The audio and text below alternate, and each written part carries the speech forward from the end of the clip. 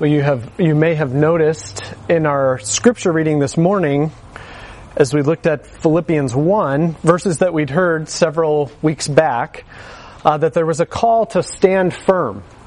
And our message this morning is really about this idea of standing firm, because Paul repeats that command in our passage, which we'll look at in just a moment.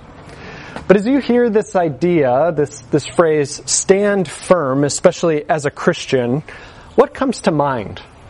What does that look like to you, to stand firm in the Lord? Many years ago, we had some friends from Moody, where Darcy and I went to college, and they were visiting us here in Southern California. And there were a couple that we knew very well, and she was pregnant, and they wanted to go for a walk on the beach before they left town. And so we drove around to the beach, looking for a parking spot and trying to find one that was close, so she wouldn't have to walk really far. And we found this perfect spot. And for some reason, I can't really remember the details, but the two guys got out of the car and were supposed to hold that spot while the women circled back around and were going to come get in that spot. And it seemed like it would work beautifully. And so the husband and I stood in that spot, and then sure enough, a large truck pulled up right next to us and began backing in to parallel park. And I remember the impulse in the moment, I need to stand firm and hold this spot for the sake of chivalry and pregnant women walking to the beach and all else. And so I remember trying to stand as tall as I could and just kind of shuffling my feet backward as the truck just kept coming back into the spot. And eventually he took the spot. We kept yelling, "Pregnant, need the spot, they're coming," and nothing stopped the backward movement of the truck. So they got the spot, we were defeated and frustrated, and I realized I had failed to stand firm. And I remember that night just mulling over this, trying to get over the anger really in my heart. And one of the things that came to my mind is, if we had just laid down. If we had just laid down in the spot, he would have had to run us over. And I realized that standing firm in that moment may have been a lot less about standing and more about doing something that was actually seemed pretty counterintuitive. I'm not sure that it would work. Children, I'm not recommending that you lay down in parking lots in any way. But I think that sometimes as Christians, we may find ourselves in a similar spot when we think about standing firm. We may have this idea in our mind, but we haven't really thought about what does that mean. And if we don't know how we're supposed to stand firm, then we actually might prove to be quite ineffective at actually standing firm. And so what's beautiful about our text today is that in chapter 1, verse 27, Paul introduced this idea of standing firm, and now he picks back up on it in chapter 4, verse 1. And what he's been doing in between is just layer upon layer, really, of what standing firm looks like. And so as we take a look at our passage this morning, I think we'll see what Paul means when he's calling the Philippians to stand firm in the Lord. And we'll know how to better do that as believers together. So hear God's word as I read Philippians chapter 4, verses 1 to 3. If you're following along in your bulletins, it's on page 8. But Philippians 4, verses 1 through 3. Therefore, my brothers, whom I love and long for, my joy and crown, stand firm thus in the Lord, my beloved. I entreat Euodia and I entreat Syntyche to agree in the Lord. Yes, I ask you also, true companion, help these women who have labored side by side with me in the gospel, together with Clement and the rest of my fellow workers whose names are in the book of life. Let's pray as we ask God's help to consider His word this morning. Our Father in heaven, we ask for your help as we look to your word. We know that in it you speak to us and you use your Spirit to illumine our hearts that we become more like our Savior Jesus Christ. We know that we can't do this in and of ourselves, and so we ask your help this morning. And it's in Jesus' name that we ask. Amen. Well, as we consider this call to stand firm, we notice that there's three main components that we find here in the context of that call. And the first is that standing firm involves growing in Christ-like affection. Standing firm involves growing in Christ-like affection. One of the things that you can't help but notice in the book of Philippians is the way Paul speaks of them and how much he loves them. And that's not because they were his favorites for some reason. It's because he views them as brothers and sisters in Christ. Did you notice the beloved sandwich that happens there in 4:1? He starts, therefore, brothers, whom I love, which is, therefore, my beloved brothers and sisters. And then he adds the same word again at the end. This beloved phrase is a term of deep family affection. My dearly loved ones, he says as he speaks to them. And then again, he says that he longs for them. He misses them. He hates being apart from them. One commentator described this word as referring to homesick tenderness when he thinks of the Philippians. And why is it that he misses them so much? Well, because they're family to him. They are spiritual family to him. The ESV, the version that's printed there in your bulletin and that we're using overall, begins with the word brothers. And you may have noticed throughout the book of Philippians that there's this repeated footnote pretty much each time the chapter begins with this word. The first time brothers appears in the chapter, and that footnote says brothers could also be translated brothers and sisters. And I think what they should really say is brothers should also be translated brothers and sisters, because Paul uses it here and many places throughout the letter to address the whole church. And in our passage in particular, he says brothers and sisters, and he goes on to speak of women. It's very clear that this is a phrase that's used to address both men and women when he speaks in this way. And so regardless of what our translation says, one of the things that we have to do is train ourselves to hear this beautiful family language when we see that phrase brothers and sisters. Do you realize that when we call each other brother and sister in the Lord, it means that we've been adopted by the benevolent grace of God the Father. And that's received through faith in Jesus Christ. And we've been brought into a family that's like no other family. It's not a family where there's jockeying for position and where there's rivalry and favorites, but where we have one beloved older brother, the Lord Jesus Christ, who has gone before us. And we are now all beloved co-heirs in Him. And in fact, this term that Paul uses, beloved, is the same term that the Father said when He spoke of the Son. This is my beloved Son. And now through faith in Christ, we become beloved by God, and we're to view each other as beloved brothers and sisters. You see, we're not merely those who profess faith in Jesus, but we're also those who see each other in Jesus as well. And when we do so, we see each other as beloved family. And so as we think about this call to stand firm, what we see is that for Paul, you won't stand firm unless you're with people that you love. You won't be standing firm with people that you don't have Christ-like affection for. And so part of the call to stand firm is to grow in that Christ-like affection as we consider each and every member here of this local body of Grace Bible Church. And so what we see first of all is that it's essential to treat each other as beloved family. But then Paul goes on to show that we're actually each part of the family business together. We're each consumed by this same mission. And so what we see secondly is that standing firm involves working together in our common mission. Standing firm involves working together in our common mission.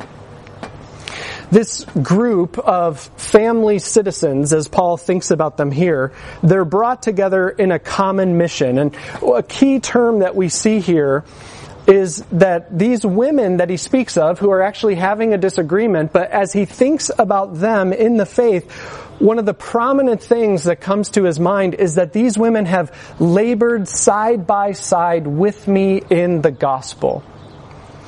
And they've labored side by side along with Clement, and we're not sure who he is per se, and the rest of Paul's fellow workers, those who were sharing in that gospel mission. But that term, labored side by side, it's a unique term that's used only 2 times in the New Testament.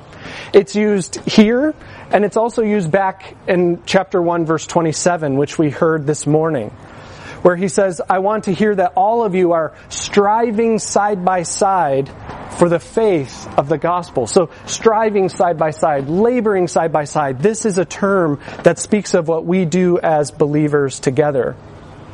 And this term, striving, laboring side by side, it shows us two things about standing firm. The first thing that it shows us is that we have the same goal. We have the same goal as we stand firm together.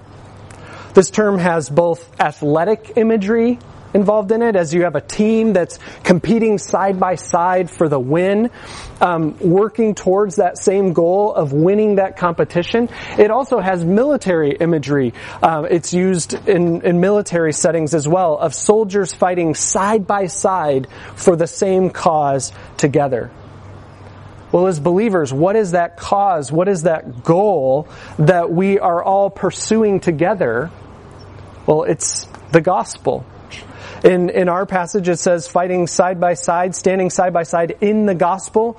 In chapter 1, verse 27, it says you're striving side by side for the faith of the gospel. Well, what does that mean that the gospel is our common goal together? Well, as we look at how Paul speaks about it, it can really be boiled down to two things. It's building each other up in the gospel, and it's also proclaiming the gospel to the world. Shining like stars, supporting missionary work like Paul's. And so as we think about this gospel mission that we have, it's always this twofold thing that works together. It's growing in the gospel together, building each other up in the gospel so that the gospel can go forth in our lifestyle and with our words where the Lord has placed us. And so our goal is always both growing in the gospel and also the spread of the gospel. But do you realize how easy it can be, especially as we continue on in the faith, to drift from this goal? We can become Christians who find themselves about other things, and those things are often good things, and those things are often related to the gospel. They could be things like how we educate our kids, the lifestyle we pursue, the particular ways of doing church, or causes that are good for humanity as a whole and for evangelism. But while all those things are good and relate to the gospel and are shaped by Scripture, if those things become our mission or our goal, if we start to think our church is about this and we fill that in with any of those other things, then we've lost sight of what our mission together really is. That it's about growing in the gospel and spreading that gospel together. And when we start to have mission creep that way, when we start to put good things in the place of the goal, what it means is we won't be able to stand together. Because we'll be standing together about something that's not actually the goal we're to be pursuing. And so what we see in this word laboring side by side is, first of all, that we have the same goal. But then secondly, what we see is we have to work together in that goal. This mission, this gospel mission, is done side by side. It's the same athletic team. We're all on that same team. It's the same military platoon involved in this fight together. We need each other in this, and everyone is needed in this family business, in this gospel mission. And what this passage particularly highlights is that we need both men and women together in this mission. Brothers and sisters are essential. You know, sometimes we may come to this passage, which speaks of two ladies who are disagreeing, Euodia and Syntyche. And what we see is Euodia, Syntyche agree. And what happens is we lose sight of the entire context of what Paul's actually saying about these women. What actually stands out more as we read this passage is how highly esteemed and valuable Euodia and Syntyche are to the Apostle Paul. They are beloved family to him. They are those who have labored side by side with him, along with all of his fellow workers, partnering together in that gospel work. And as we saw in our scripture reading this morning, what's especially significant as we consider the church at Philippi is how central women were to the formation of that church. Paul and his fellow workers went down by the water where they expected to find men gathered for prayer, and what did they find?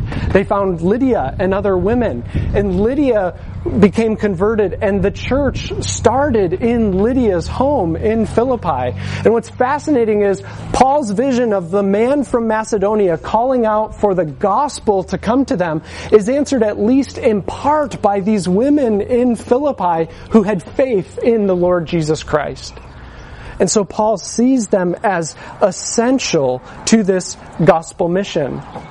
And in fact, that helps us understand the urgency of Paul's plea for them to agree. Why is it that Paul's so concerned that he actually names Euodia and Syntyche and says, please agree together in the Lord? Because they're so key to the gospel work there in Philippi. He sees them as a vital part of that team together. And so what we see as we look at Scripture as a whole, that when it comes to the church, when it comes to the kingdom of God, when it comes to the family of God, men and women are on the very same team, striving side by side for the gospel. Men and women are soldiers together, fighting side by side as we endure opposition together, building up and reaching out with the gospel. Do we view our gospel mission this way as a church? You know, in a church like ours, where we firmly believe in the Apostle Paul's teaching about God's design for men and for women in the church and in the home, we may have a tendency to implicitly or explicitly even downplay women's importance in this whole gospel work. But do you realize that the same Paul who gave these instructions about men and women in the church and in the home, he affirms these women as essential to that gospel work? And so I just want to make this explicit because the passage makes it explicit. Ladies of GBC, you are vitally needed in this church's gospel witness in the world. Your minds, your thoughts, your feelings, your understanding of people in the world, your wisdom, your walk with the Lord, your words, your service, your gifts, your love for the body, it's all absolutely essential for GBC's mission in the world to be effective and to be how God has designed it to be. And it's not just women. Brothers and sisters, we are called to work side by side toward that same goal together. To build each other up with everything that we have so that we can hold forth this beautiful message to a world that sees in us a family and a team like no other. And so we have this common mission because we're beloved family, right?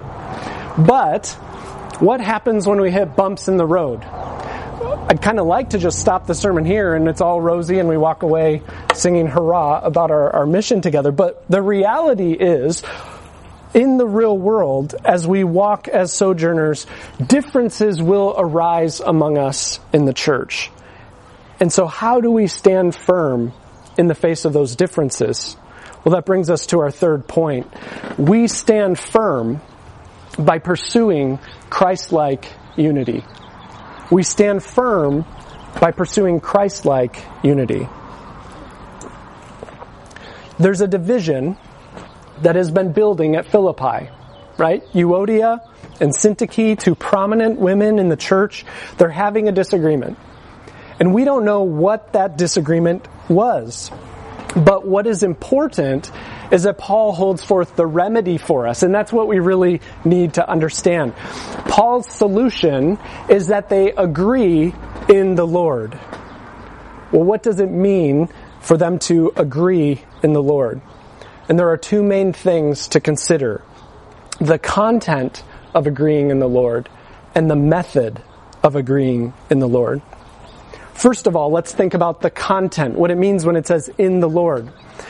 One of the things that we see in this passage, you may have noticed it, is that Paul entreats both women.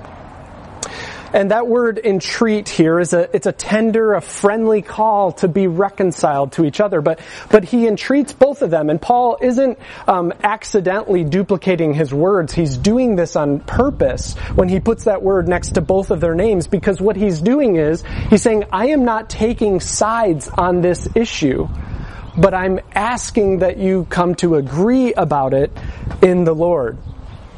This tells us about the content of their disagreement. This is not a doctrinal issue that Paul needs to address. This is a difference that is in the Lord. There are issues that Paul certainly steps in and corrects in the church. He confronts those who are adding to the gospel, who are putting confidence in the flesh. Last week he saw that he warned with tears of those who walk as enemies of the cross. And in other letters, he calls that out specifically. But this was not one of those issues. For Paul, whatever this disagreement was, it was in the Lord. Now, there are many issues that can arise in the church that we differ over, that are good things, good emphases, and are in the Lord. They can be, again, lifestyle choices about what you watch and listen to and how you spend your money or your time. Many of the ways we work things out in our homes, and health choices that we make and political decisions that we make. All kinds of issues of wisdom that are in the Lord. And when I say that, it doesn't mean that these things are unimportant. Sure, you have come to your view based on biblical principles as a follower of Christ. Sure, there are implications for having a different view, and it will have consequences. But Paul teaches us to ask this question when we have disagreements. Can someone view this differently and still be in the Lord? There's a major tendency in our world right now to say, if you think this, then you're against all of this. We may have seen this in how we interact with society. You speak out against one thing, and you're the enemy. You have a different way of thinking about one issue, and you're the problem, right? But do you realize that we do this in the church as well? But we've just found a more spiritual way to do it, which is what we typically do with our various temptations. The way we do it is we make everything a theological issue. If you believe this, then you lose it all. If you view this differently, the gospel is at stake. Those are significant words. There are some issues at which the gospel is at stake, and we do need to stand firm for those truths. But most of our disagreements as believers are about issues that are actually in the Lord together. And this hyperbolic thinking and speaking is actually dangerous to the church, because do you see what it does? It prevents us from being able to stand firm together with issues where we can actually disagree in the Lord, because if you take a different side, you're losing the gospel. It's all over. It leaves no room for disagreeing in the Lord. And in churches like ours, where we take Scripture and doctrine very seriously, one of the weaknesses that we often have is we're not very good at parsing out our differences. Sinclair Ferguson, the well-known pastor and professor, he says this, and I just think it's so insightful, and I'd like you to hear it from someone other than me. But he says this: Christian fellowships are often at their worst when dealing with differences of opinion. In some ways, biblically based churches find it easier to deal with false teaching. But personal differences can be almost as deadly, dividing the fellowship, sowing seeds of bitterness, diverting issues from central issues to sometimes petty, peripheral concerns, sucking energy that should be employed in building up believers and reaching out to the community. And then he says this, how effectively we handle these differences may say more about the biblical character of our church life than how we handle heresy. You have my word that we will handle heresy here at GBC, but we all have to grow together and being able to handle our differences well together. And we've done that so well for this last year, and we want to continue to grow in that as our church. And so the first step of pursuing Christ-like unity is considering the content of our difference. Is it a difference that's in the Lord? And then second, we consider the method. Are we dealing with our differences the Lord's way? This call that he gives to agree in the Lord literally is be of one mind in the Lord.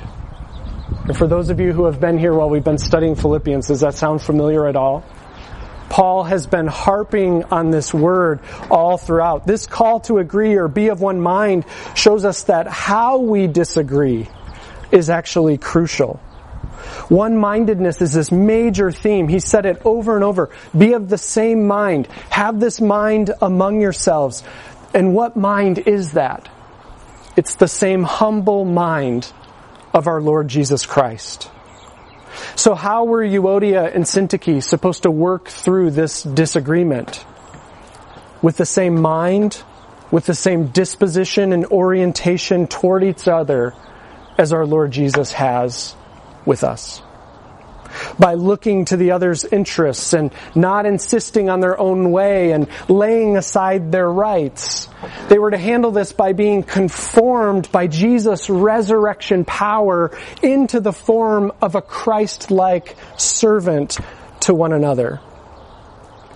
You know, there may not be a way to fully resolve our differences in the Lord this side of glory.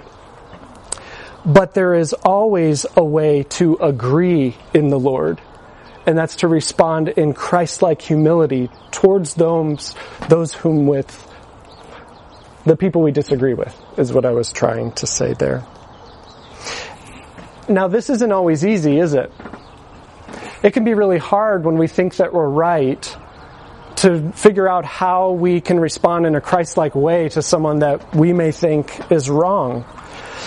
And these disagreements can become so big to us. And part of what we see in this passage is that we walk together in these disagreements in the Lord. Did you notice that Paul also appeals to someone else? True companion, help these ladies. We don't know who this is. There's all kinds of speculation. Timothy, Epaphroditus, Luke. It could be the guy's name. Suzuge is instead of companion. That's his name. Whoever it is, this person knew who they were when they heard this. And Paul calls on this person to help, which that phrase means take hold of and assist in this situation. It implies that Euodia and Syntyche were already trying to work it out, but they needed assistance in the situation. They just were stuck. And so what does this show us? It shows us that this working together in pursuing unity is something that we do together. We may need help. We may not always be able to work through our differences ourselves. And this shows us there's no shame in seeking help from other believers. And in fact, it's actually showing maturity and understanding of what Paul's talking about. And so it shows that we may need help, but it also shows us that we may need to give help, doesn't it? Can you imagine what it would have been like if you were that faithful companion hearing this letter read and you hear Euodia and Syntyche and you think, phew, it's not me. And then it goes on, and faithful companion, please help. And what it shows us is this: disagreements in our local body are not something where we're able to say, phew, glad I'm not in that disagreement. Because those disagreements actually affect our mission together. And there's something that we're called to help in. Now, that help doesn't mean we rush in and we blow things up. We need to listen carefully and seek to understand well and to see if there's a way this disagreement can be handled Jesus' way. But do you realize what Paul is saying? We can't stand firm together in common gospel mission when our response to someone who differs with us is not Christ-like. It undercuts everything that we're trying to say about the gospel. So standing firm involves pursuing Christ-like unity together. And so we've seen those three things, right? What does it look like for Christians to stand firm in the Lord? And I think that the things that we've talked about this morning can really be summarized beautifully in some of Paul's words that we didn't talk about. He says that the Philippians are his joy and his crown. You know what that means? It means that the joy and reward that Paul is looking forward to when the Lord Jesus returns is bound up with the fact that the Philippians will be there with him on that day. He will rejoice that they are there, and their very presence is part of his very reward of seeing the Lord Jesus. And that's how he views the Philippians in the way that he treats them. And so do you realize that if we have our eyes fixed on what we will one day be, it enables us to actually stand firm with one another. If we see each other as our joy and crown, what will we long to say together when we see one another on that day? We'll run up and embrace the other and say, we made it. We have obtained the prize. Our Lord Jesus is here. And I think part of what we'll be saying is we gave it everything that we had.